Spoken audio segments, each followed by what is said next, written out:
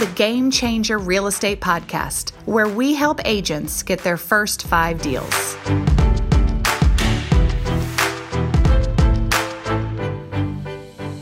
Hi, this is Jennifer Henry, your host here at the Game Changer Real Estate Podcast.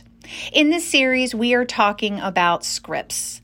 We are talking about the way you speak to buyers and sellers that will not only make you sound more professional, but will also position you to be a leader in the conversation. The way we do that is scripts.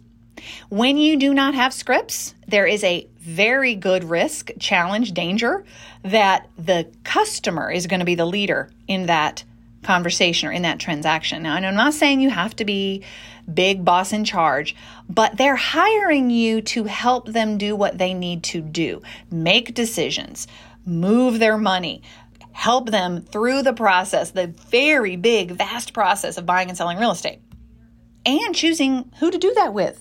So again, scripts are so important when it comes to helping buyers and sellers get out of their own way and make the decisions they need to make to be successful in this industry, buying and selling real estate. Now, we've already talked a little bit about some of the myths of scripts in a previous podcast. We've also talked about your unique value and how you really can script that out and use that in a way that's much more compelling. But next, we're going to talk about on this brief podcast about objection handlers. So when you're talking to buyers and sellers and they put up a yellow light, a blinking yellow light that says, hold on a minute, I'm not sure, they're giving you what we call objections. Okay, objections sound like, I don't want to work with a real estate agent. Objections sound like, I don't want to pay 6%. Objections sound like, I want to interview other agents before I list my home. These are just yellow lights. Okay, for many people, they will avoid the conversation altogether for fear of getting an objection. Because to many people, an objection feels like a rejection. And can we just pause right here and say that an objection is not a rejection?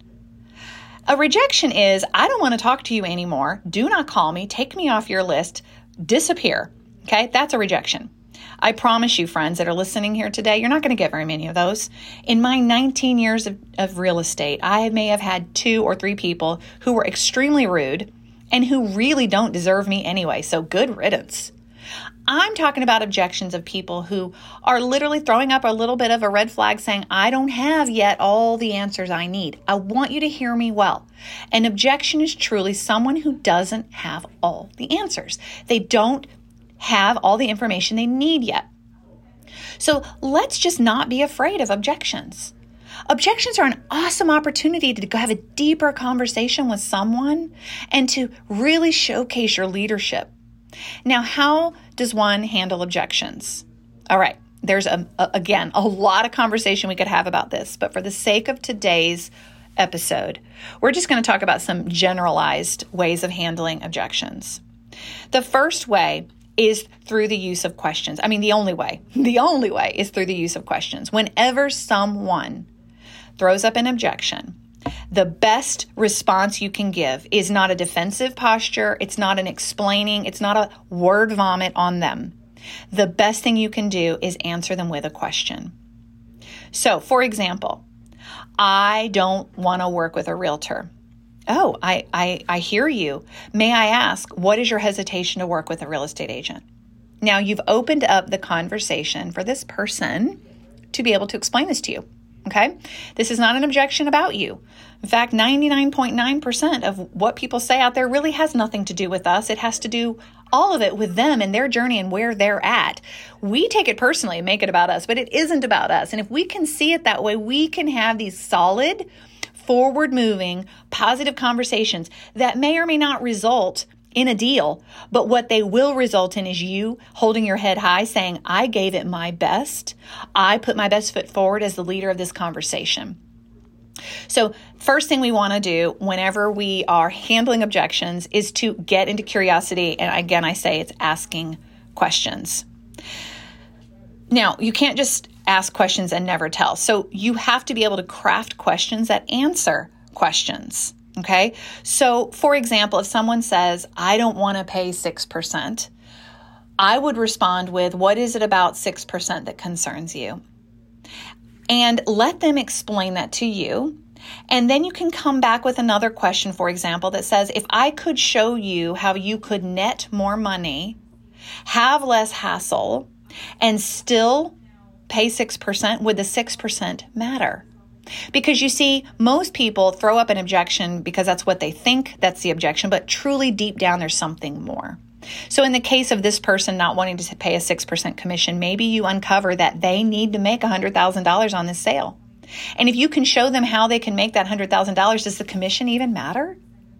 I tell this to agents all the time when they say they have objections about splits with brokerages. I'm like, if you make $100,000 as an agent and you net this amount of money that you didn't have before and you did it with less pain, less agony, faster, would you even care what your brokerage split is? So objections are all about isolating what's really going on with this person. And that's how you do it through questions. And then you follow up by telling them what they need through more questions. So guess what? The magic is in the questions, okay? When it comes to these objection handlers, learning how to come back with a question. Now, before we end today, I want to point out two kinds of questions that you need to always have in your back pocket. Open-ended questions, closed-ended questions. Open-ended questions are questions that start with what, how, who, when, and they leave the hard work of talking on the other person. So what is it about 6% that concerns you? Shut up. Let the person answer. Now they have to do the thinking, they have to do the talking, and you have to do the data collection. You have to do the listening, okay? Open-ended questions are very powerful when you want to bond with someone, when you want to understand things better. Closed-ended questions usually are a simple yes and no answer. So usually closed-ended questions are when you're going for a close or you're getting the person to acknowledge and move forward in their decision. You would use a closed-ended question.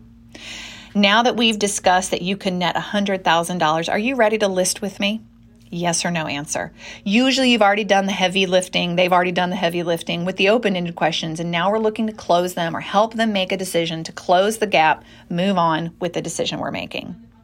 These are two really powerful ways to handle objections with buyers and sellers.